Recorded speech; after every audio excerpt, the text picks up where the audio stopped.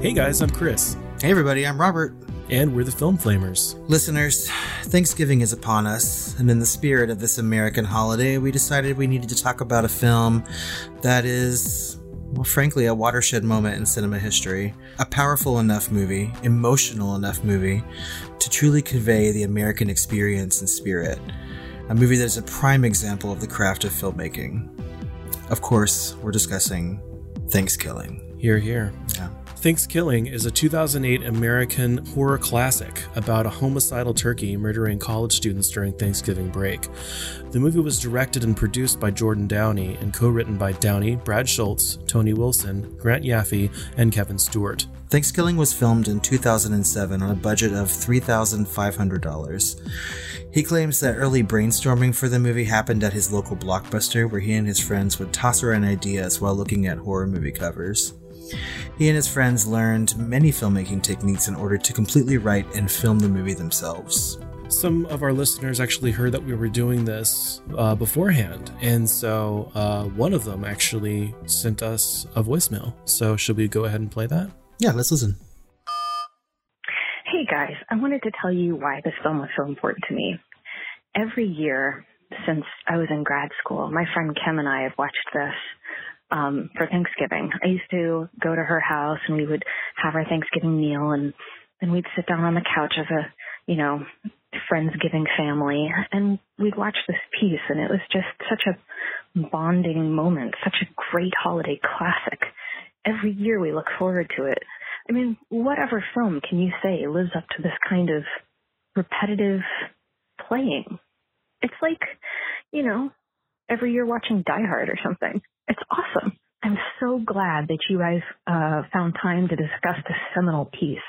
It's just such an important work. I really hope that you're going to do it justice. I mean, when that turkey said that you've been stuffed and nice tits, bitch, I never felt objectified by a turkey before. He just really spoke to my soul. And, I really feel like this is super important to cover. Such great lines, such great acting, superb direction.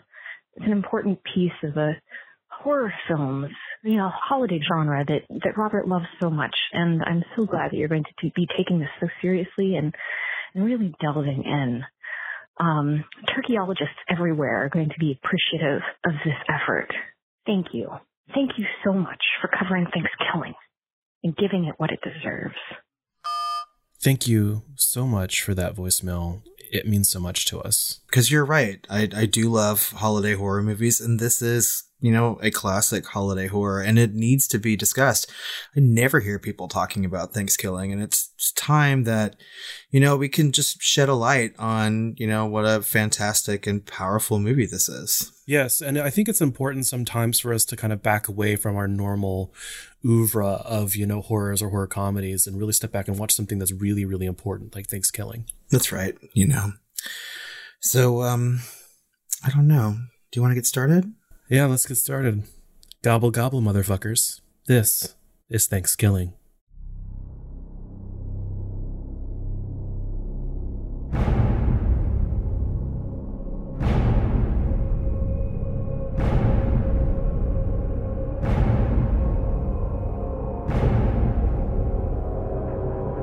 Guys, I was thinking, since it's Thanksgiving and all that, we should go around and say what we're thankful for. I'm thankful that your mom has the juiciest poon in town.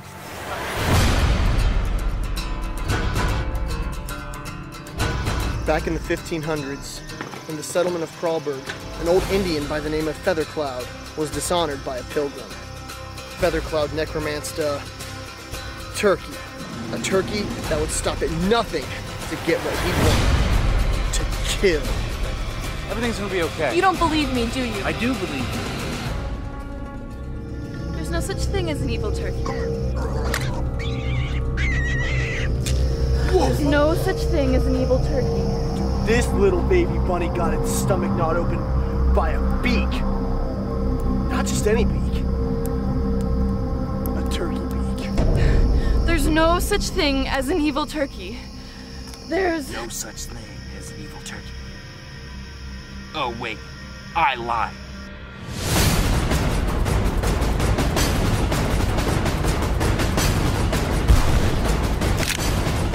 You just got stuffed!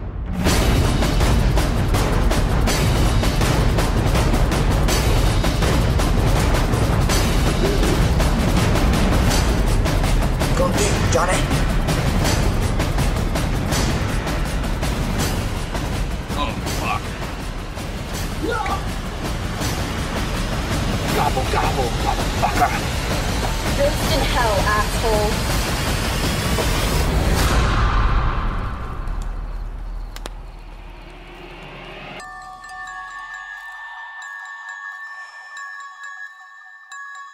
Moments after the first Thanksgiving, a topless pilgrim is being chased through the woods by an evil, demonic turkey. When he finally catches up to her, he kills her with his tomahawk. Centuries later, 5 college students, Good Girl Kristen, Jock Johnny, Ditzy Sexpot Allie, Redneck Billy, and Nerdy Darren, drive home to Kralberg to spend Thanksgiving with their families. Kristen calls her father, the local sheriff, who has just been left by his wife, to let them know they are on the way. Right after the phone call, their Jeep overheats, forcing the group to camp out for the night while it cools down. Darren finds an old sign with the town's older name, Kralberg, written on it, and remembers a legend that he had read about. Darren later recounts the legend of Turkey and Feathercloud, a Native American shaman who was disgraced by a hedonistic pilgrim named Chuck Langston, one of Billy's ancestors. The outraged shaman used his powers to create the demonic turkey, who is said to appear every 505 years to kill any white person he finds. Meanwhile, a nearby hermit lets his dog, Flashy, outside. The dog urinates on a miniature totem pole, which awakens and unleashes Turkey, whom the dog also pees on. Angry, Turkey kills Flashy, and when the hermit finds the body, he vows vengeance against the evil bird, who runs off and scares Kristen. She hurries to tell the others, who laugh off her encounter until a baby rabbit, who appears to have been pecked to death, is tossed into the fire by an unseen hand, or wing, in this case. The next morning, the group gets the Jeep running again and heads toward their homes. Meanwhile, Turkey flags down a passing car, and when the driver sexually propositions him, Turkey shoots him in the head and steals his car. By nightfall, all the kids have reached their homes. Johnny tries to reconnect with his estranged father, but Turkey attacks them. Johnny's parents are killed, but Johnny flees and rejoins his friends, with the exception of Allie, who is at home having sex with some guy. While the two fornicate, Turkey slits the man's throat and stuffs Allie before snapping her neck. The group race to Allie's house to find her remains, along with an opened, gravy-flavored condom packet. The group vows to kill the cock-blocking turkey and decides to go to Kristen's house to go through her father's books and find a way to destroy it. Turkey makes it to Kristen's house before they do. He tricks Kristen's dad into thinking he's a friend of his daughter's by wearing some cheap Groucho glasses. The two share a cup of coffee while they wait for Kristen. Their awkward time together is cut short when Turkey murders the sheriff for mistaking him for a duck. When the kids arrive, they are led inside by Turkey, wearing the sheriff's face as a disguise. They search through the books until Darren finds the one they need. Darren discovers that they can kill Turkey if his magic talisman is removed, and a ritual is enacted. The ritual, however, is encrypted inside a long mathematical equation. Billy stumbles across Turkey disposing of the sheriff's body, and while they succeed in removing his talisman, Turkey escapes. Fed up, Billy storms off to find something to eat, while Darren cracks the code. Turkey must be burned at the stake, while a demonic prayer is said backwards. Outside, Turkey magically enters Billy's body by posing as a cooked bird on a platter. Once inside him, Turkey explodes out of his stomach. Billy dies in Darren's arms while they reminisce about the good times they've shared. Johnny, Kristen, and Darren track Turkey to his teepee. They say the prayer backwards, but as they prepare to burn him, he escapes again, only to be shot in the head by the hermit. They congratulate the hermit and head to Kristen's house to watch movies, unaware that the trash can Turkey was blasted into contained radioactive waste that reanimates him. Believing Turkey to be dead, Johnny and Kristen profess their feelings for each other and begin to wildly make out, causing Darren to leave them alone. After entering the kitchen for a snack, Turkey surprises him, rips out his tongue, and pecks his heart out. Kristen and Johnny run into the kitchen, but Turkey stabs Johnny with an electric carving knife. Kristen slaps Turkey away, and she and Johnny flee to a shed, where she sets Turkey on fire with a makeshift aerosol flamethrower. Kristen grabs a pipe and knocks Turkey into a woodpile. As Turkey burns, she comforts Johnny while he dies. The hermit congratulates her, while she eats one of Turkey's roasted legs. Sometime later, at a family's Thanksgiving dinner, the cooked turkey comes to life when the family prays. In Turkey's voice, the cooked bird yells, "Do I smell a sequel, biatches?" The end. The last words of that movie will always haunt me. Yes, I mean, it's a powerful, powerful ending to what has already been a harrowing experience, for these characters. And I'm super excited to really dive into it. And before we do, let's talk a little bit about the release. ThanksKilling showed at the Sacramento Horror Festival on December 8th, 2008, and would later get a direct-to-DVD release in 2009. Jordan Downey says that his distributor was able to get the film added to Netflix before the streaming service exploded in popularity. He claims that this is the reason that the film has a cult following like it does today. So there's no official tomato meter score for this movie, but it does hold an audience score of 43%, which I think is ridiculous, really. Yeah, I don't understand that. There's no site consensus either. There are, however, some reviews. On the positive side, ThanksKilling was called Gleefully Awful by Tom Russo of the Boston Globe. I mean, that's kind of a mistake. And Mark Hughes of Forbes magazine said, if you can enjoy laughing at a bad movie, add this one to your list. I just don't think anyone got this, I mean, Mark, what movie were you watching? Yeah. Peter Culver wrote, ultimately, there's not much to say about this mountainous pile of garbage. There's more entertaining bad movies, there's better movies about unlikely killer animals, and there's better Thanksgiving movies. For your own sake, please just don't watch it. Well, fuck you, Peter. Hard disagree. I mean... Yeah, I just don't think some of these people were ready for this. Honestly, yeah. Shockingly, this movie has won no awards, but a musical version titled ThanksKilling the Musical premiered in Seattle in 2013. It also played off Broadway at the Producers Club as part of the Festival of the Offensive in 2014. And it showed again in Orlando in 2017. So apparently the musical version is very popular. I would love to see that. Yeah, me too, actually. Yeah. The film also spawned a sequel titled ThanksKilling 3 in 2012. The plot summary reads, foul-mouthed villain Turkey carves through the likes of rapping grandma, a mindless puppet, a wig-wearing inventor, a bisexual space worm, and their equally ridiculous friends on his quest to recover the last copy of ThanksKilling 2. Well, that sounds really interesting, actually. Yeah, I mean, I haven't seen ThanksKilling 3, but that really piques my interest. Yeah, I think it was just because I was confused because obviously there's ThanksKilling 2. I actually searched for ThanksKilling 2 when I saw there was a ThanksKilling 3, but apparently that's part of the drama, right? Is that ThanksKilling 2 was stolen, right? And so they have to go and find it. It really just creates a sense of like mythology and lore, in this series of films. Well, let's kind of start our dive into this a little bit. Like, what did you think about the cast overall? I thought they were amazing, quite honestly. And I'm really sad that I haven't seen them in more. Yeah, I mean, I have to completely agree with you. While I was watching it, and I mean, this was...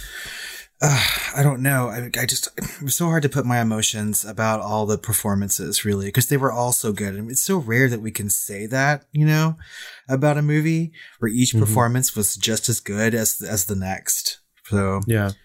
Well, starting with Allie, you really do get the sense very quickly that Allie's legs are harder to close than the John Benet Ramsey case. Yeah, it's like she read the script and knew exactly what she needed to do as an actress, right?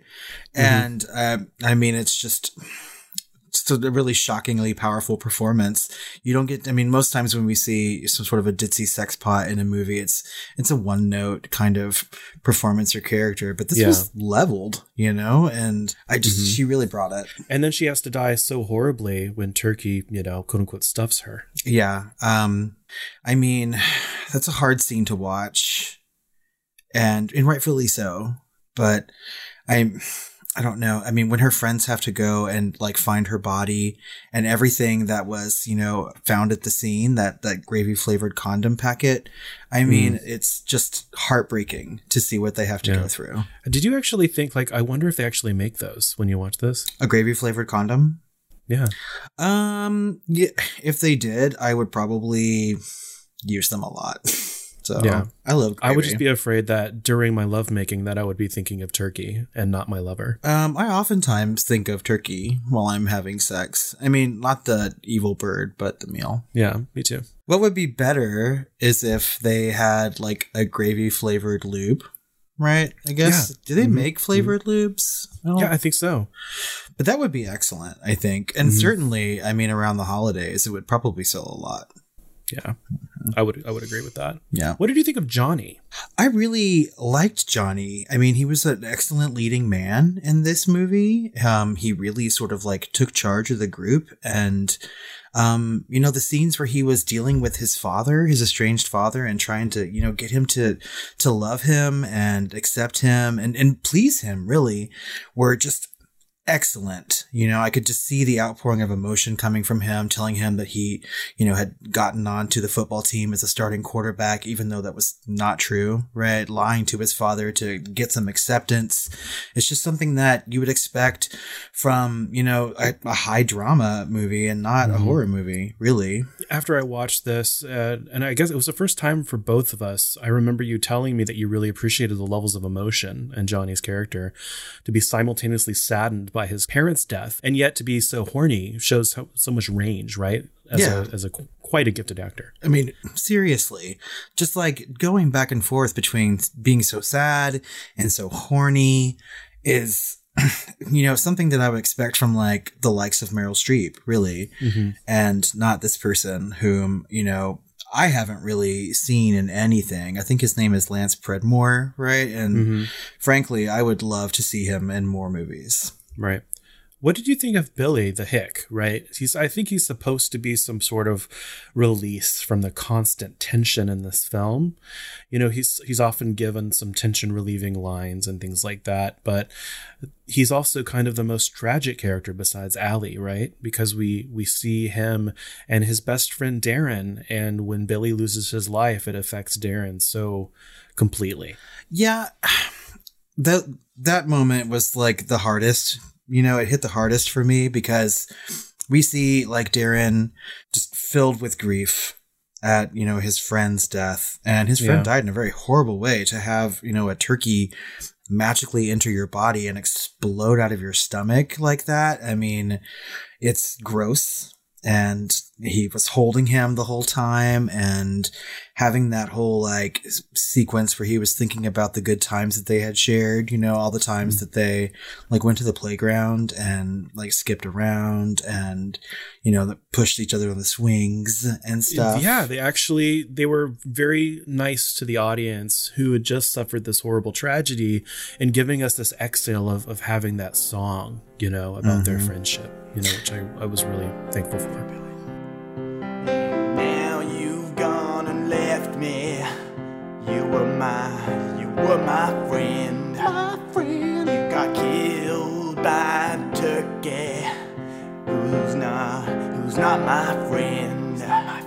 Oh, Billy. And I hope that, when we finally get to see the musical version of this, that song needs to be included, right? Because it would be like the show-stopping number of that musical. So, and I also like it when movies have, random musical interludes like that. So, yeah. Let's get into Kristen a little bit because she is our final girl, really, right? Right. Yeah. I mean, in the sense of what a final girl is, that would be Kristen in this one. Mm-hmm. Yeah. And she's the good girl, Mm-hmm. I don't know if we can call her the studious brunette or not, but she fits the trope easily enough, and I think it serves the film well. I mean, she's virginal for sure, because she's always commenting about, how, loose Allie is, right? Or, that her legs are harder to close than the JonBenet Ramsey case, right? Mm-hmm. So that was a hard case to close. It's still not closed. So, I mean, that's pretty open. But I think we're getting a little bit ahead of ourselves when we're talking about these characters, because there are actually a lot more, but as the beginning, right? The very beginning of the film, it opens, and this is like 505 years in the past, with the Pilgrims, right? The original Thanksgiving, of mythology or history or whatever you want to believe. And when the turkey says "nice tits, bitch," you really get the sense of years of torture, and you can see the pain and the storied creases around the turkey's eyes. Yeah, I think that the creature design shows all of those things, and really, I mean, from a sociological standpoint, he's expressing his years of dormant life and anger at being awoken by urine. Yeah. And I can definitely relate. If I, was having a 500-year sleep and was awoken by some dog peeing on me, I'd be furious. So, yeah, and who hasn't that happened to? And I think we're all angry every single time. Yes, I mean, every time that I'm peed on while I'm sleeping, I just cannot. I mean, my entire day is just ruined. It takes me forever to get over that. Yeah. So I can see where this turkey is coming from. And I think that it's important to be able to identify a little bit with a villain in a horror movie. So yeah, it starts off in a really good way to do that.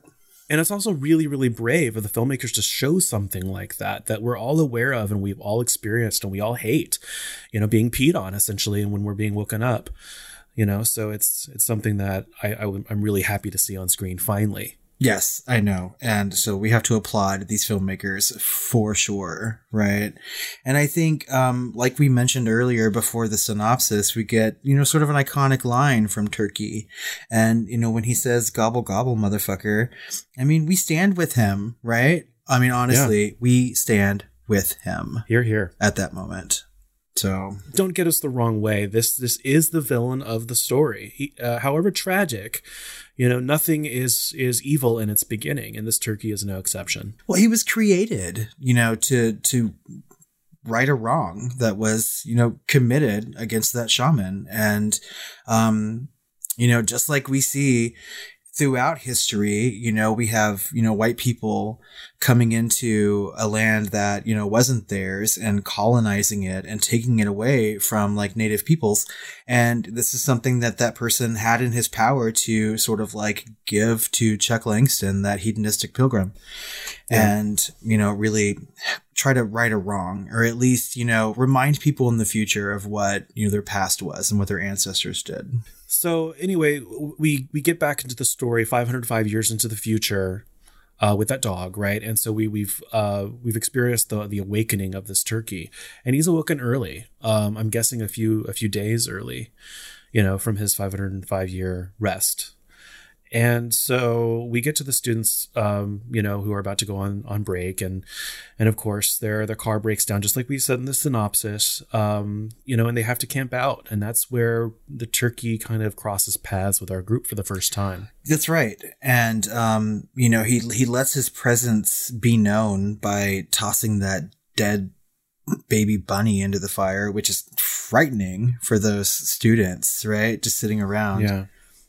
Something that had obviously been pecked. Yes, right. So, I mean, there's already clues as to what they are facing. And, I mean, and Kristen sees it. It scares her when she's in the tent and she goes to tell them. And just like every horror movie that we see, right, no one ever believes that final girl at first when she's telling them that the evil turkey is there, right? Even though they just had a conversation about it, right? And so she's just frustrating. Right, just played off. And they finally get, into the Jeep and get back to their homes. And like we had talked about earlier in the performances, we get a sort of idea of what these kids' family lives are like and what they're going through. I do want to talk about Kristen's performance a little bit in that scene, because she is so afraid, and we're right there with her when she keeps repeating, "There's no such thing as an evil turkey. There's no such thing as an evil turkey."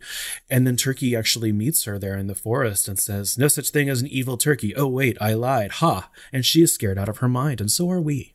That's right. And I mean, we also can't forget that, she had called her father before the Jeep broke down, and he gave her some pretty terrible news about her own family life. Yeah, and you know what? That is an actual scene that they didn't have to film, but it adds so much, because it's a scene between her father and her stepmother, and it's morning and they're making coffee. And so her stepmother hands her father coffee and it obviously tastes horrible, and he asks her if she took a dump in it. And she says, as a matter of fact, I did. I want a fucking divorce, and walks away. And it's such a profound moment emotionally that I think it really grounds the film in a wider world around the characters that we've been living with up until this moment. And I mean, obviously that marriage has had some share of problems because there is actual feces in that coffee pot when she shows it to him. Like her level of like, I don't know, tolerance toward her husband is completely gone to the point where she had to defecate into the coffee pot before like feeding him some coffee. Right. Yeah. So like what drives someone to do that? I don't know. We may never know. I mean, it's so hard for me to like put myself in both her shoes and the sheriff's shoes. Maybe he would awaken her every morning by peeing on her. That's possible. I mean, if we've learned anything from Turkey in our own experiences, no one likes that. And if you're just prolonged, awakenings or, with pee, then yeah, of course, your final step would be, taking a dump in a coffee pot. Yeah, I can see that happening.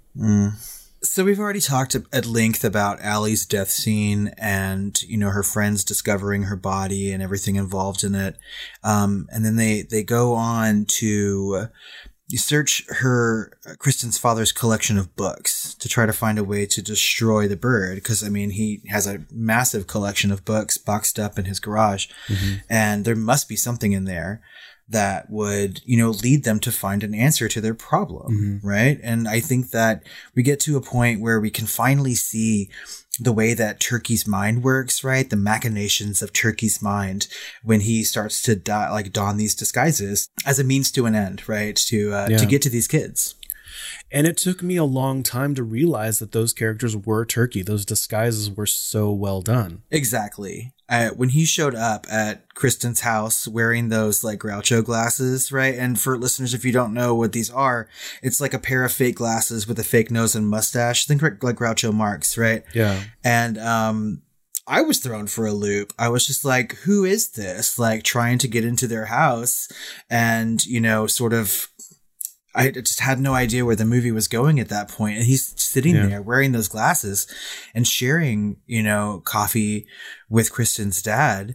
And I mean, it was just one of those moments in the movie where you're really just like struggling to figure out like where it's going and what step is going to be next. Well, it was a masterful scene because it's a scene between Turkey and, Kristen's dad, the sheriff, who of course just lost his wife in that divorce, and, the camera isn't afraid to kind of let us sit with them in this kind of silence, this awkward silence, and it's something that I think filmmakers are generally afraid of is letting us sit there in an awkward moment like that, as a part of storytelling, visual storytelling. I mean, you're absolutely right. I think that, well, and a lot of it has to do, I think, with American audiences. They need to have something going on the screen at every single moment. And I think it's rare when you see a movie as fine as this who can, have that kind of moment, that quiet moment between two characters, right? And, ultimately, I think during their conversation, we start to realize that it is Turkey in disguise. And, so it's like an aha moment. And, the things that happen next are truly, truly frightening when he kills Kristen's dad and the kids arrive to go through his collection of books.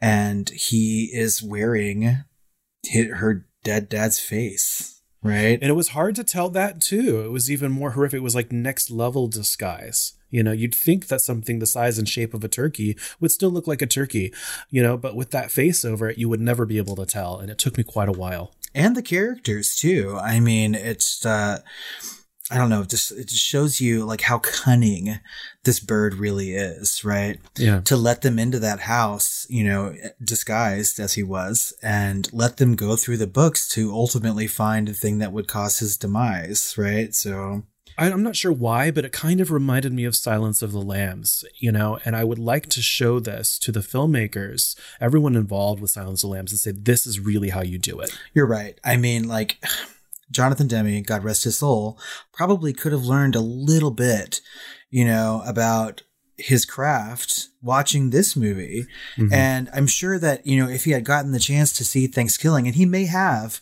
before he passed, he probably was thinking to himself, I could have made Silence of the Lambs just so much better if I had taken a page from the creators of ThanksKilling and just really brought in some of the things that they did in this movie into my own. I think that, they could have gotten way more Oscars than it actually did, you know? So, it's a misstep for Jonathan Demme. I completely agree. But yeah, as we find out, when they actually find the book in Kristen's dad's collection of books in the garage, there is a way to destroy the evil turkey, and they have to remove its magical talisman that it wears. And after they decipher that very long algebra problem, which, let's be honest, is probably one of the scariest parts of the movie, because there's no way in the world that I could have figured that out. Yeah, it's like half a page. I mean, my God, so many letters and numbers. And but it just speaks to how intelligent Darren's character is, because he's able to do this all in his head. That's right. And he does it fairly quickly, but not quick enough to save his friend Billy, right? And so that's incredibly tragic. But, this sort of pushes the story forward into Turkey's destruction and how these kids are going to go about doing it. Yeah. So the Deuce, end up getting the talisman, but the turkey still escapes. And so they can't kind of go through with the ritual and everything they need to do. Billy is fed up and he's starving. So he just decides to leave, out of frustration. But unfortunately, Turkey was waiting for him. Yes, that's right. And Turkey disguises himself as a cooked turkey. And, Billy, in his hunger pangs, eats it. Yeah. And he's sort of possessed, I guess, momentarily by the turkey, who explodes out of his stomach, right? Yeah. And the thing is that their friends could have saved Billy, but they were reading that book maybe just a little too slowly when they said you can either find the turkey in his teepee or killing one of your friends. And if they have just got to that sentence a little bit earlier, they could have saved Billy's life, maybe. Exactly. And this is yet again another scene where I wish the filmmaker, Ridley Scott of Alien really could have learned something if ThanksKilling had come out before 1979, because, this scene just really puts everything done in the Alien franchise to shame. I mean, I have to agree with you. I know that we recently spent 2 episodes and 4+ hours talking about, the beginnings of that franchise, right? With both Scott and Cameron. And they really could have learned just a little something about pacing, I think, from this particular moment, right? I think that, Alien, yeah, we talked about how it's good and suspenseful, but it's nothing compared to what ThanksKilling has offered us in these moments of that book reading. I mean, hell, even the book reading in Evil Dead is nothing compared to what they are doing in this garage and the subsequent, finding their friend, with his stomach exploded. And of course, we talked a little bit earlier about this scene in this episode where we get that song and we get the parting of Darren and, finally saying goodbye to his friend Billy when they come upon him. Right. And it is a very touching moment, and excellent song, actually. Right. I just, I look back on some of the things that have won Best Original Song at the Oscars, and I'm like, how did this not make it in? Really? Come on. There's so many to choose from, but this obviously surpasses all of them. Yeah. Fuck 9 to 5. Fuck A Whole New World or whatever. Yeah, every Disney song, I've had the time of my life, all these things that have won the Oscar, right? But this is somehow missed. I'm like, it's the fucking travesty, Academy, and y'all really need to get your shit together. Yeah. So this kind of thrusts us into the final act of this film, right? And so they go hunting for Turkey, right? And so they find him in his teepee. And I have to say that the mise en scène of the tent scene was inspiring. The glow of the fire lit the cast in such a way that invokes images of Kubrick at his finest. Wow, I didn't notice that, but now that you say it, I can totally see some Kubrick in this. My goodness. Again, like we said earlier, it's a powerful, powerful movie. And I think this is when the movie gets the most exciting, because we get to see the hermit come back. And this is someone that we really didn't talk about that much when we were talking about the characters. But the hermit, who was played by General Bastard, has already given such an astounding performance, right? I mean, like, you know, expressing the grief at the loss of his animal, Flashy, and vowing vengeance on the turkey. And he's been missing for most of the movie, but he shows up at just the right time. And he sort of helps these kids what they think is destroying the bird, turkey, right? He shoots him in the head and knocks him into some sort of like trash can. And, you know, they think that they've solved the problem, right? But I mean, if we had been paying attention, you know, if the viewer had been paying attention, we know that they did not complete the ritual, right? He's supposed to be burned at the stake. And the prayer has to be read backward, right? You know, I had completely forgotten that because he was shot in the face and he landed in a trash bag. It was like case closed, or a trash can rather. And then later on, you see that the trash can actually has a radioactive symbol on it. Right. And, you know, you would think that these people who live in this city, right, or this town, would know like which trash cans are for which refuse, right? I mean, like I have one for recycling and one for regular trash.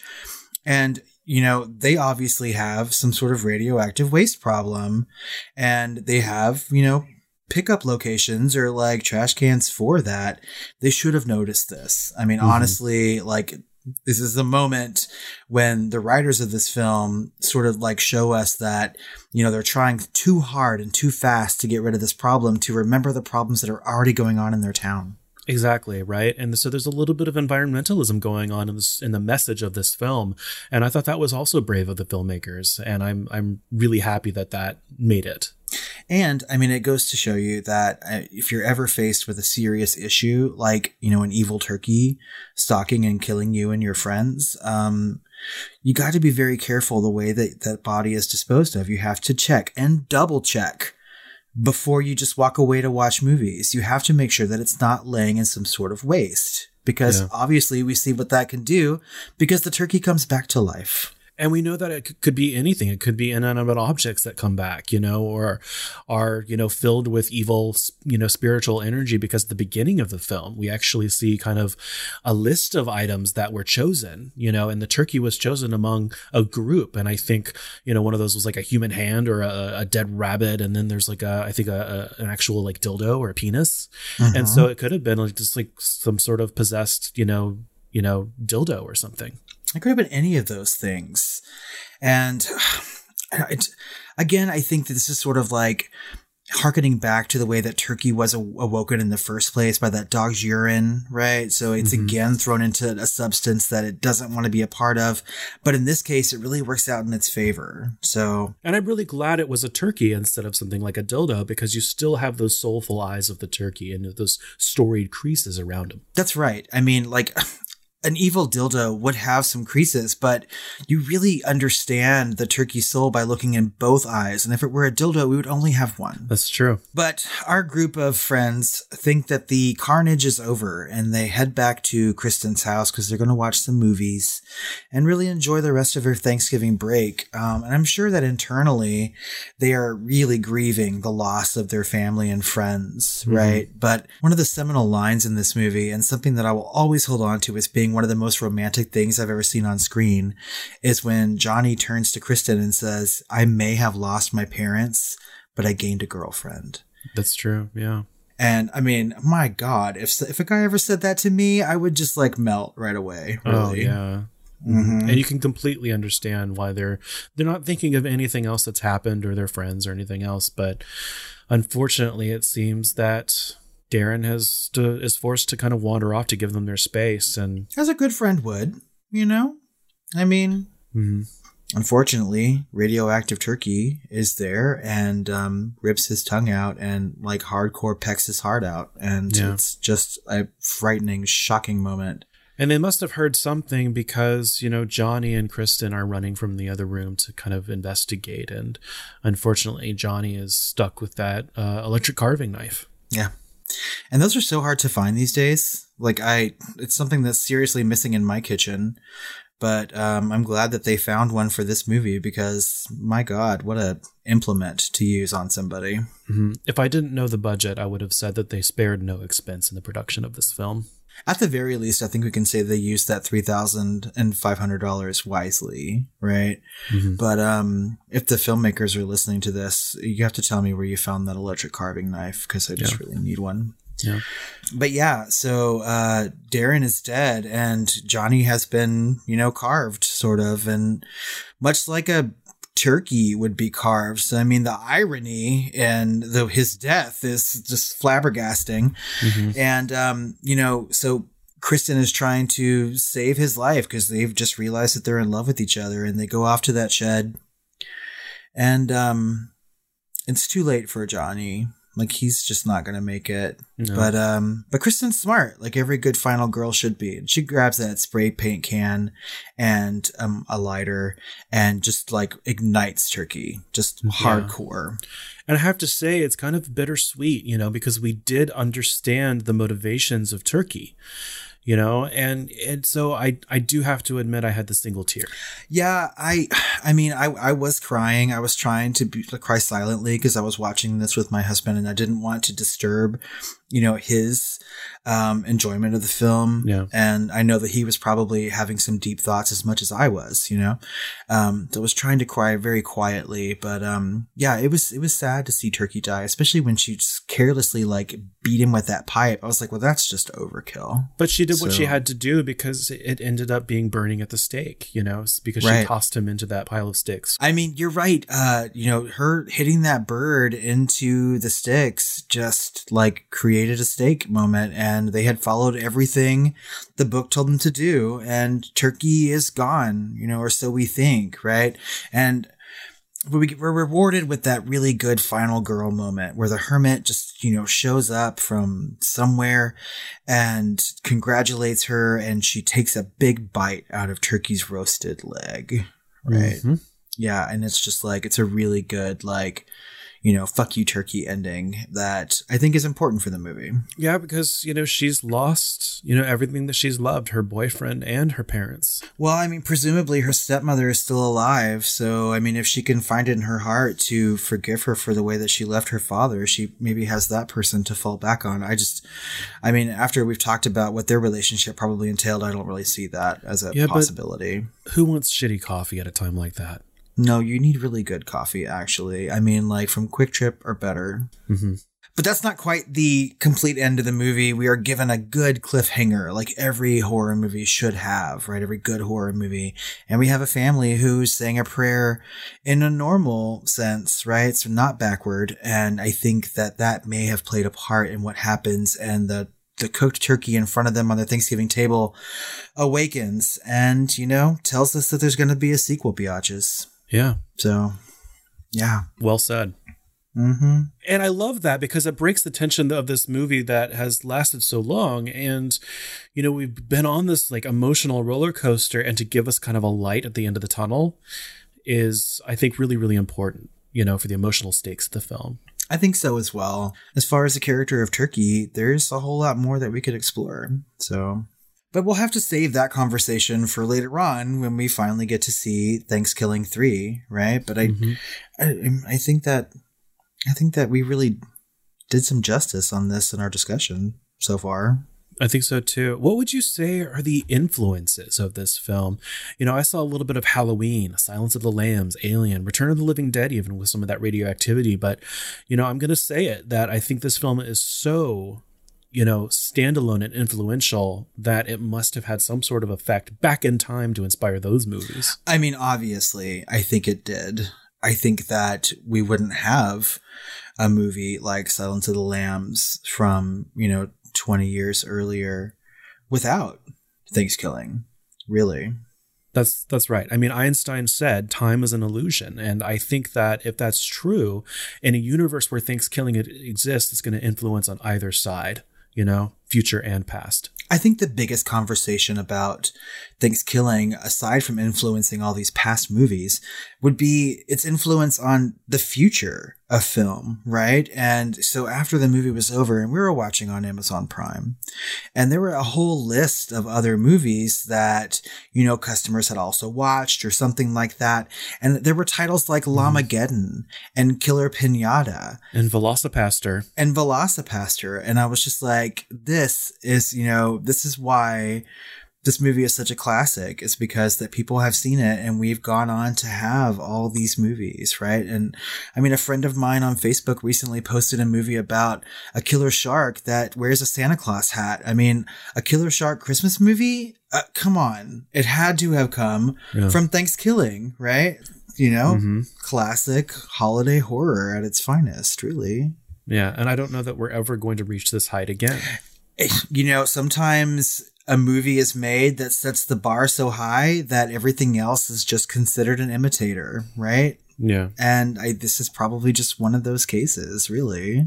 Well, as we digress, I do have some fun facts for you. Oh, good. Oh, my gosh. I'm sure these are going to be crazy enlightening. So the original puppet for Turkey, and it was a puppet, not an actual turkey. Wow. Yeah, and it was designed and built by the director himself, Jordan Downey, and he sculpted and built most of the puppet in the bathroom of his apartment at the time. Good Lord. Mm-hmm. That is just an ingenious way of using, your space and things that you have on hand, right? Didn't he also voice the turkey? He did, yeah. I mean, none other than the director voiced the turkey. So he voiced the turkey, made the puppet, directed the movie. He had a hand in writing it. That's a quadruple threat right there. Mm-hmm. My Lord. And actually, I saw an interview with him, and he's actually quite handsome. And I was actually wondering why he wasn't in the film itself. Well, maybe, if he continues to make films, he will put himself on camera and we can all bask in that glory. So for my next fun fact, only the original hero head of the turkey puppet remains. The rest of the body and the additional heads were destroyed in the making of the film. So the original mold has since been destroyed as well. Oh my gosh, when will people learn that when you're making something that is going to stand the test of time, save something? There should be some sort of lawsuit or criminal action for that, I think. Yeah. And for my next, at first, no one wanted to distribute the film, so the filmmakers sold the DVD on Amazon themselves, and it took a year to sell 1,000 copies. I'm not surprised. I mean, I know that sometimes it takes the general public a long time to get on board with something as fine as this. Yeah. And word of mouth needs to happen, and so I'm sure that word of mouth played a huge part into making ThanksKilling as successful as it is today. I think we can call this a cult classic at this point, right? Yes, yeah. I think so. Mm-hmm. So for my final fun fact, before deciding on ThanksKilling as a title, creators Kevin Stewart and Jordan Downey tossed around another idea for the holiday slasher set during Easter entitled Extravakill. Extravakill?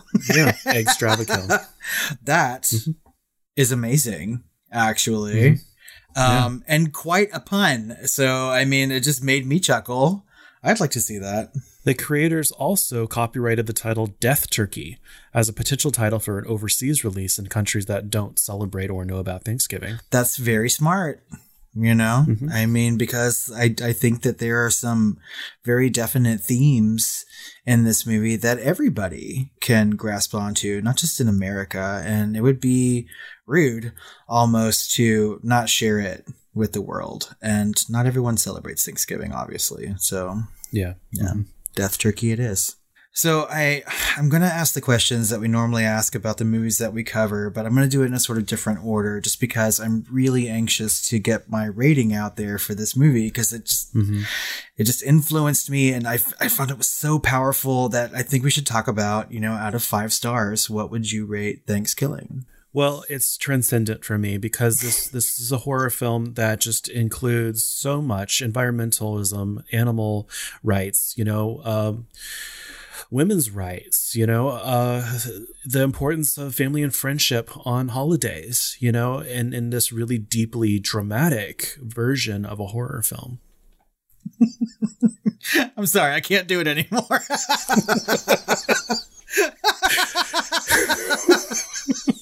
I thought I could keep up with this joke until you said transcendent. Yeah, so I gave it a 3-star. Okay, so obviously we're having a bit of a Thanksgiving fun with y'all, but I think my sense of humor broke somewhere during this episode. I have a headache from trying to keep a straight face. I know. I was trying not to laugh so hard while we were having all these conversations. I also gave it 3 stars, by the way. Yeah. But I mean, for real reasons, right? Like I had never seen ThanksKilling, right? And Me either.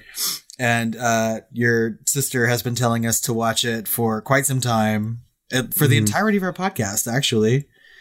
And so we finally got around to doing it. And I was expecting to really fucking hate this movie and think it was god awful. Yeah, it's one of those movies that's so bad it's good. You know, that's cliched, but it is.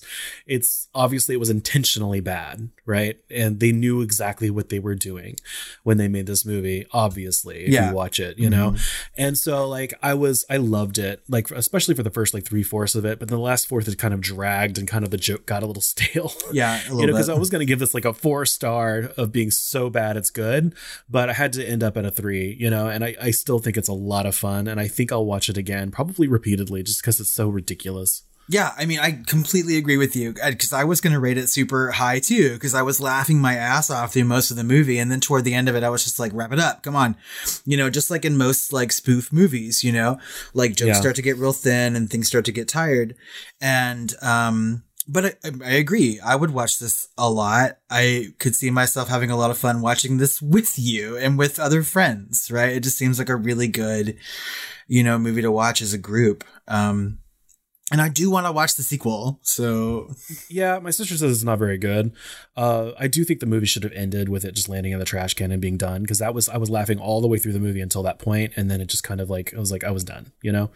And so, but of course, I looked at the time of this movie, and it looks like it's only like an hour and 10 minutes, you know. So it would have been like less than an hour if you cut that out. So there was some funny moments after the bird landed in that radioactive trash can, though, right? Sure, I mean, so like when they're standing around that trash can and the bird's dead, and they're like, "Let's go watch some movies," and they're like, "Yeah," and I'm like, so I mean, like I was even laughing at that. So I mean, it had some good moments toward the end too. Yeah, but yeah. So would you call this a horror movie? I mean, sure. Yeah. I mean, it's a commentary on horror movies for sure. There's some gore moments in it, right? And I think if we're going to call something like Student Bodies a horror movie, we could easily call this a horror movie too, right? Yeah. Horror comedy is a thing. And yeah. So this just happens to be a very silly horror comedy.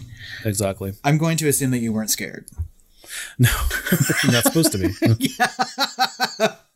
If anyone was actually scared while watching ThanksKilling, please tell us.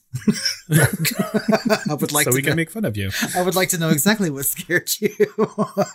And hopefully we weren't so dry that you thought we were just completely insane into this podcast.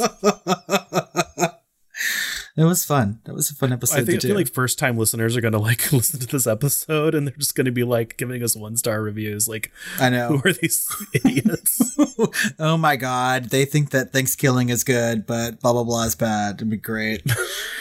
Okay. But finally, and I guess some would say most important, who is the hottest guy in ThanksKilling?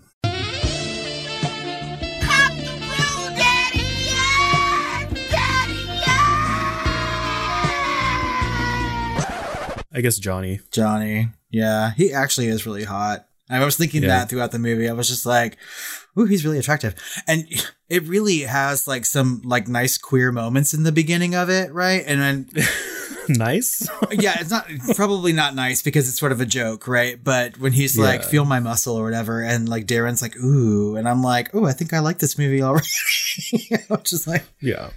And it's great for a group watch, you know, if you've got some friends that love, you know, movies like that are completely, you know, off the wall and they're cool with like un-PC movies, then, you know, it's a great group watch. Yeah. So my husband watched this with me because he knew what it was about, and he doesn't like horror movies. So he came and watched this and he enjoyed himself. He laughed a lot.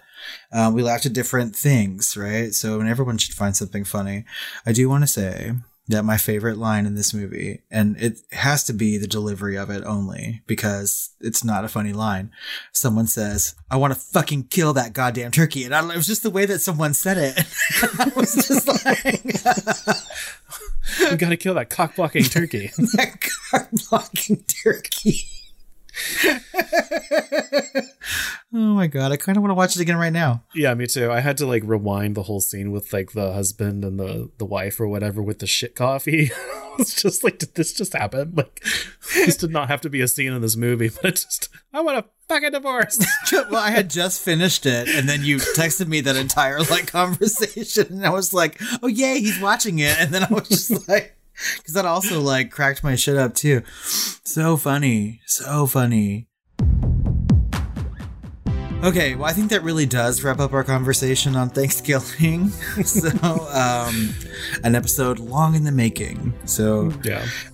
If you have seen this movie or like it, or you made it to the end and realized that we had some colossal joke, right? You can let us know what you thought about that on social media at The Film Flamers on Twitter, Facebook, or Instagram. Or you can email us at tiredqueens@filmflamers.com or call our hotline. And especially would love you to call in about this episode at 972-666-7733. Let us know if we fooled you as a first-time listener somehow. Or if you enjoyed this episode, let us know. If you enjoyed ThanksKilling, let us know. Anything about this episode of ThanksKilling, let us know. We would love to hear it and talk about it. We have one more episode coming out on the main feed this month. It's another Hot Takes episode, so look forward to that. And as always, we have some bonus content over on Patreon, so head over to patreon.com/thefilmflamers to hear our Flamers flashback about a werewolf movie and join the family. Yeah, I think our poll over there is just about wrapping up, so we're probably going to be covering The Brotherhood of the Wolf. It's French, so of course I like it. All right, everybody. Thanks again for all the listens and support, and we want to wish you a very happy and safe Thanksgiving, and also some sweet dreams. I was trying to think of like a line from the movie to throw in there, but I just... Nice tits, bitch!